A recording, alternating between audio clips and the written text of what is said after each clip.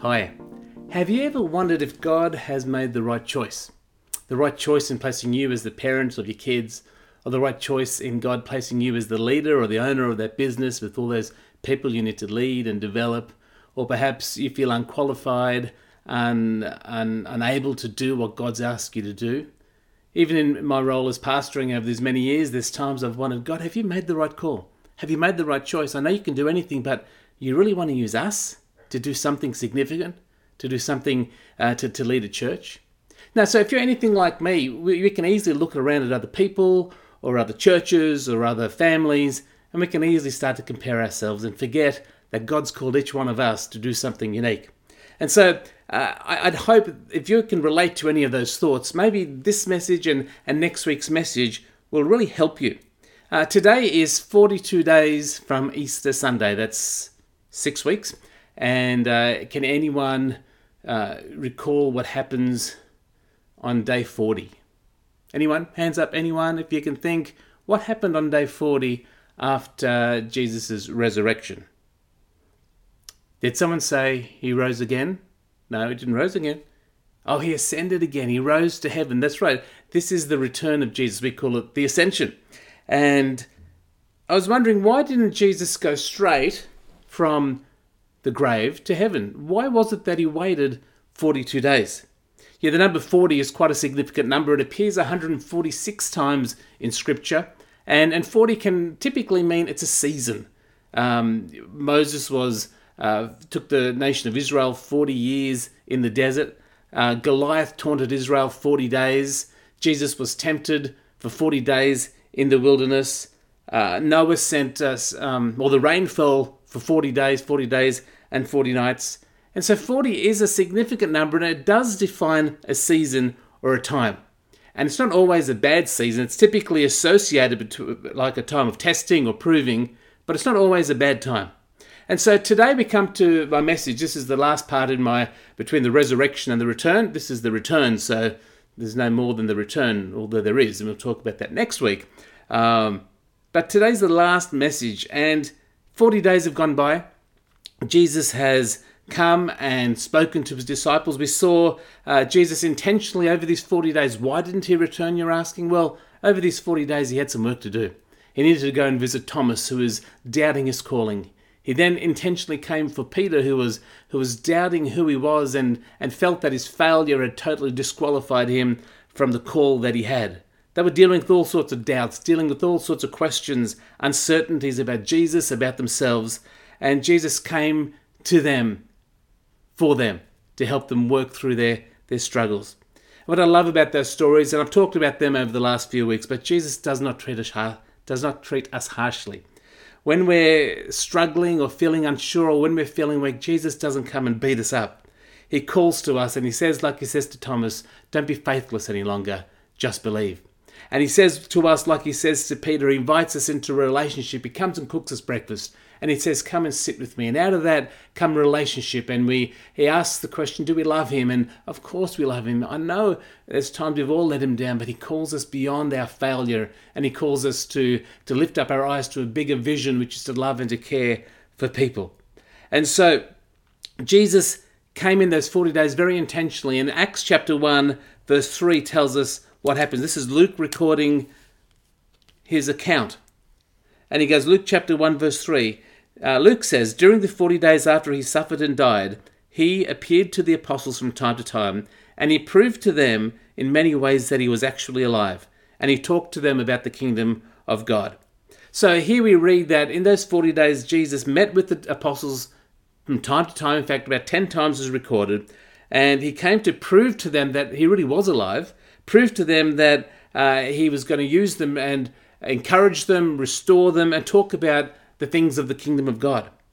And so at the end of the 40-day period, we come to when Jesus returns back to heaven. We know that as the ascension.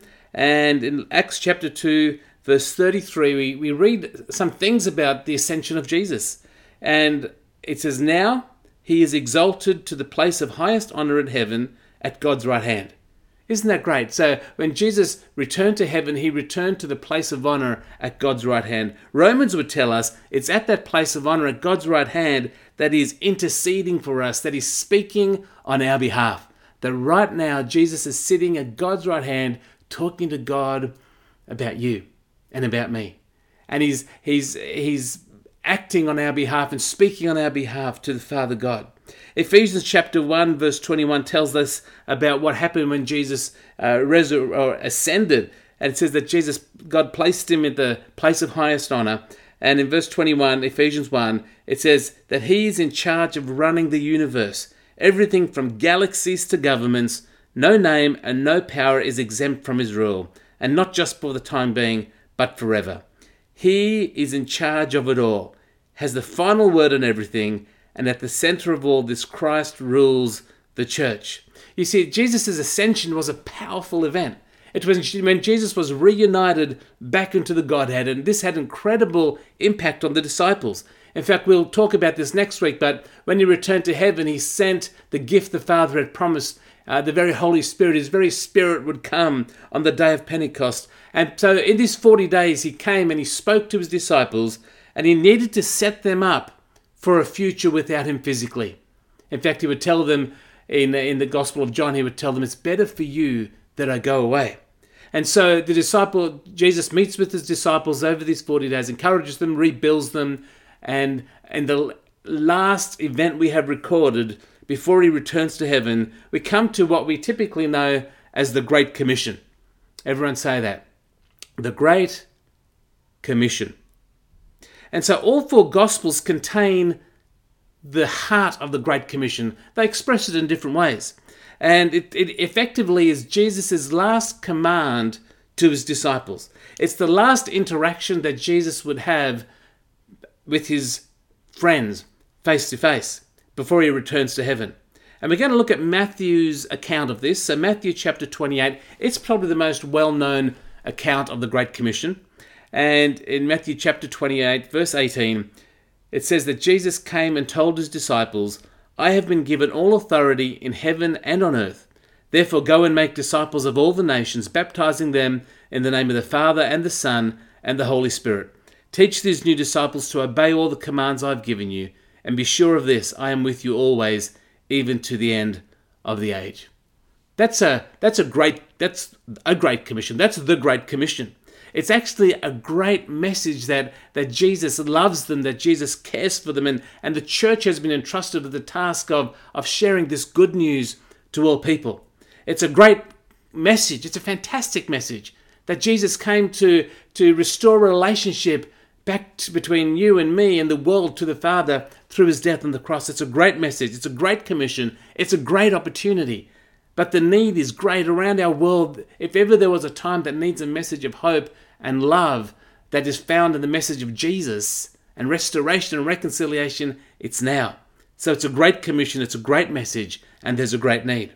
And the Great Commission was and still is God's plan A for the world to have an encounter with the love of Jesus. It's when God's followers, his disciples, his church, take hold of what he has called them to do, that we believe that the world can be transformed. Jesus believed that. God established that. And so I want to draw our attention this morning to Matthew 28, which we're at, but the verses before the Great Commission. So back to verse 16. Then the 11 disciples left for Galilee, going to the mountain where Jesus had told them to go. When they saw him, they worshipped him, but some of them doubted. Now, this is a fascinating verse. There are a number of opinions. Regarding who doubted and what they doubted about. I'm going to put my glasses on. I know some of you are finding this really frustrating. Me holding it, I'll wear them just for you. There we go. So there is a number of opinions on who was doubting and what they were doubting about. And over the last few weeks, we've certainly seen that Thomas doubted. We saw that Peter doubted. And it's likely that all 11 of the disciples doubted to some extent that Jesus was truly alive. But they had all met Jesus after the resurrection, so they weren't doubting his resurrection. So what was it that they doubted?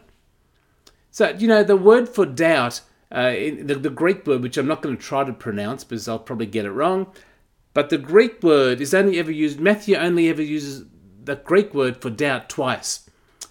One time is this passage here when they doubted. The second time is a familiar story when Peter walks on water. And so you might know the story, the storm is on the sea, Jesus comes walking to the disciples on the water, and Peter says, Lord, if that's you, tell me to come and walk on water. And so Matthew 14 verse 29, Jesus says, yes, come. So Peter went over the side of the boat and walked on the water toward Jesus.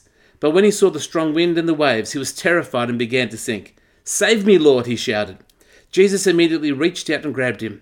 You have so little faith, Jesus said. Why did you doubt? Why did you doubt? That's the same word for doubt as Matthew uses on the mountainside where the disciples were doubting. It seems that when Matthew uses the word doubt here, the disciples aren't doubting who Jesus is. Peter didn't doubt who Jesus was. I mean, he was fully confident. Well, he said, if it's you, tell me to come. And so Peter knew if it was Jesus, that Jesus can do the miraculous and Peter can come walking on water. Peter understood that if this truly is Jesus, the doubt wasn't in Jesus' nature or his character. It seems, as I read the context of the scripture, the doubt here seems to be connected to when Peter saw the wind and the waves. Verse 30, when he saw the winds and the waves. It seems to me that his doubt was linked to what he was looking at. It didn't matter what Jesus said. So Jesus had already called him and Jesus had told him to come, and Peter was walking on the water, but all of a sudden Peter looked at the things around him and thought, hang on a sec, people aren't supposed to walk in water. Something is not right here.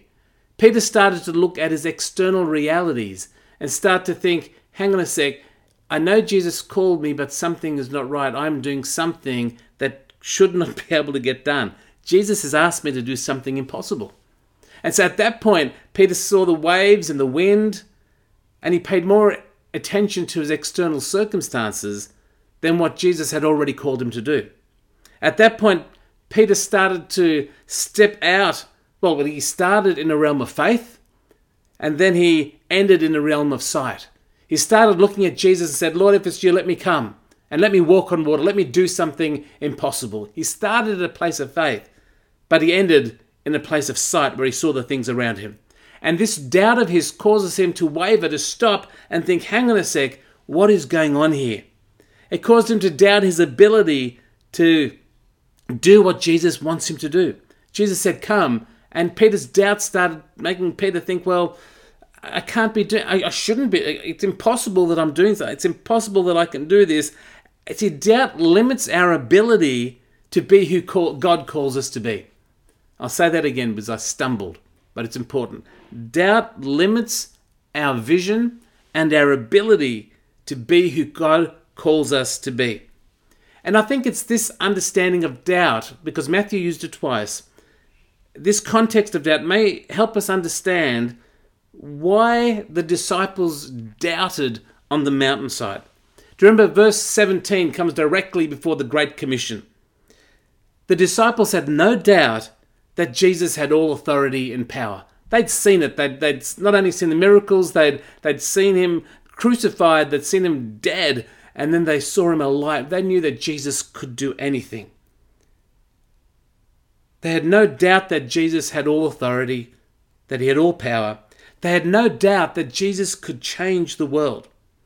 What I think they doubted that Jesus would want to use them. Like Peter, these disciples were more focused on their inability than their ability. They were more focused on what they can do, what they can't do, than what Jesus calls them to do. You know, I remember when we were applying for the role of pastoring at Hunter Christian Church, and God, in our world, God supernaturally stepped in and he spoke to us in an amazing way. And for us, for me particularly, it was really easy for me to trust God in the big things. It was easy for me to step out in faith when I could hear him call, and to step out of the boat, out of our current church. I never once doubted God's supernatural call and action in our world. That was about almost 4 years ago, I guess. I did, however, so I didn't doubt my world of faith. I doubted my external world. I doubted when I started to Google and look up house prices and rent prices and car insurance prices, and I started to doubt, and I looked at the school fees, and I started to look at my external circumstances. At that I started, oh my God, maybe you're not calling us there because I can't afford that. See, in the natural world, I looked at my external stuff and I started to question my supernatural world. And so when we came for our interview, Pastor Rick Murrell, that's Sky's dad, who's since passed away. But Pastor Rick and Bev, we had probably supper with them one evening while we were here. And I was just sort of wrestling with them. I was wrestling with this tension. I know God's called us to leave our church and this is the opportunity, but I'm struggling looking at my external realities. I'm struggling to see how I can actually do this. And I was just being really real with them. And it's really good to have people in your world that you can share your struggles and uncertainties with, people who will love you, but people like Pastor Rick who looked at me and really challenged me. Because he really challenged me in the realm of, okay, if God is going to supernaturally bring you here, do you think God wants you to operate in the natural realm? You can trust God to supernaturally get your attention and to relocate you. So can you also trust God that He's going to take care of the external stuff, take care of the stuff that is visible to you? And that really challenged me. And I left that time with Pastor Rick and Bev, just really, my faith lifted and my vision restored. Just all that needed to happen at that point was that you guys would say yes. And you did. So that's all good. Anyway, so what I'm saying is sometimes we can have great faith in what God can do. We can have great faith in the supernatural dynamics and dimension of God. But when we start to look at their external stuff, the stuff that is the winds, the waves, the circumstances, we can start to doubt the supernatural. And so I think that's what the disciples found themselves in. And so when it comes to the Great Commission, Jesus never expected the disciples to be able to accomplish the Great Commission by themselves. And so they had no need to doubt. And we will see next week that the Great Commission, it requires great power. In Acts chapter 1 verse 8, Luke would write regarding his telling of the Great Commission, "But you will receive power when the Holy Spirit comes upon you, and you will be my witnesses, telling people about me everywhere, in Jerusalem, throughout Judea, Samaria, and the ends of the earth." After saying this, he was taken up into a cloud while they were watching, and they could no longer see him. Between the resurrection and the return, for 40 days Jesus came and intentionally spoke and gave life and hope and meaning to his disciples. He came and he spoke to their doubt, he spoke to their failure, he spoke to their mistakes, he spoke to their uncertainties. And he came in those 40 days to show his disciples that none of them were disqualified from their call. None of them were excused, or none of them were put aside from the high calling that he has for them. You know, Jesus did that because there is a world that desperately needs him.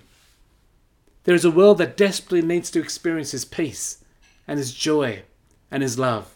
And that's the world that we live in. The world that we live in, there's people around us that are in desperate need to be set free from the chains of bondage, the chains of addiction, the chains of depression and self-worth and identity. There's people around us that are desperate need of the good news of Jesus Christ. It's great news. It's a great message. In fact, it's a great commission. But we need his power to help us accomplish that. All throughout Scripture, as I read it, it seems that God chooses the ordinary, in fact, less than ordinary men and women to accomplish extraordinary things. That gives me great hope that God can choose just ordinary people like me, like you. That God can choose everyday people. God's not looking for superstars. God's not looking for the people who have it all together. God is looking for people who are willing, like his disciples were, to say yes to him, and who are willing to give their life to pursue what God has given them. God chose 11 disciples. He chose them, and they're still quite a messed up bunch, but he chose them in spite of their doubts, in spite of their fears. He chose them to change the world. And God is still choosing us today. You know, I know you don't feel good enough. There's times I don't feel good enough. There's times I don't feel smart enough. There's times I don't feel qualified enough. There's times I feel I've let him down too many times. There's times when I feel I feel like you so many times. But the question I have is, if God has called you, if God has called me, who are we to doubt? If God has called us to be that parent, or to be that businessman, or be that pastor or leader, if God has called us to lead that small group, or God has called us to lead those group of kids at school or at work, if God has called us to speak life and hope to those people at work or in the lunchroom or at the gym, if God has called us, who are we to doubt that call on his life? You see, this is where Peter started to fail. This is where Peter started to sink. He knew Jesus had called him, but it's when he started to look at himself and his circumstances that he started to think, hang on a sec, maybe Jesus didn't call me. He started to doubt. No wonder Jesus said to him, you have little faith, why did you doubt me? So what about you this morning? Let's pause. Well, don't pause. Let's just take a breath. What about you this morning? Are you doubting what Jesus says about you? Are you doubting that you have been called and placed by him in your family to make a difference? Are you doubting that you can make a difference in your workplace? Are you doubting that you can break that habit? Are you doubting that you can raise those kids? Are you doubting that you can do that ministry? Are you doubting that you can change the world? Maybe the world seems too big. Are you doubting that you can bring hope and life and love to another person? See, when you start to doubt what Jesus says about you, looking at the winds and the waves, when we start to doubt, we start to look at all the reasons he can't use us and all the reasons why we can't be who he's called us to be. When that happens, we lose our focus of Jesus and we start to focus on the other things. That's when we start to sink. We become overwhelmed. We become discouraged. We think less of ourselves and think, how could Jesus ever use me? The solution is simple. Peter knew it. He called out to Jesus for his help. And Jesus took hold of him and he lifted him up. He restored him back and he walked with Jesus back to the boat. You know, this is really important, this message, because I believe God has a really important plan for you, for me, for us, and together as his church. I believe God calls us to be salt and light. God calls us to be a city on a hill. God calls us to be an army, to be a people that are called by his name. God calls us to show his love to others. He needs us to do that. And he needs us to help them find peace and joy that we find in him, to point others to him as well. You know, our world may be very different to what Jesus' world was. In fact, our world is very different to what it was 3 months ago. But the purpose and the plan of God hasn't changed. You know, more than ever, your friends and your family and the people around you are in need of the hope and love that Jesus brings. They're in need of the freedom from oppression and shame and guilt. They're in desperate need of that. And Jesus has chosen me, and he's chosen you to go and do that task. That's his call on us. What a great call, what a great message we have to share. What a great opportunity we have. What a great commission that he gives us. What a great calling that each one of us have. It doesn't matter if you feel qualified or unqualified. In fact, it's probably better if you feel unqualified. It doesn't matter if you've got the degrees.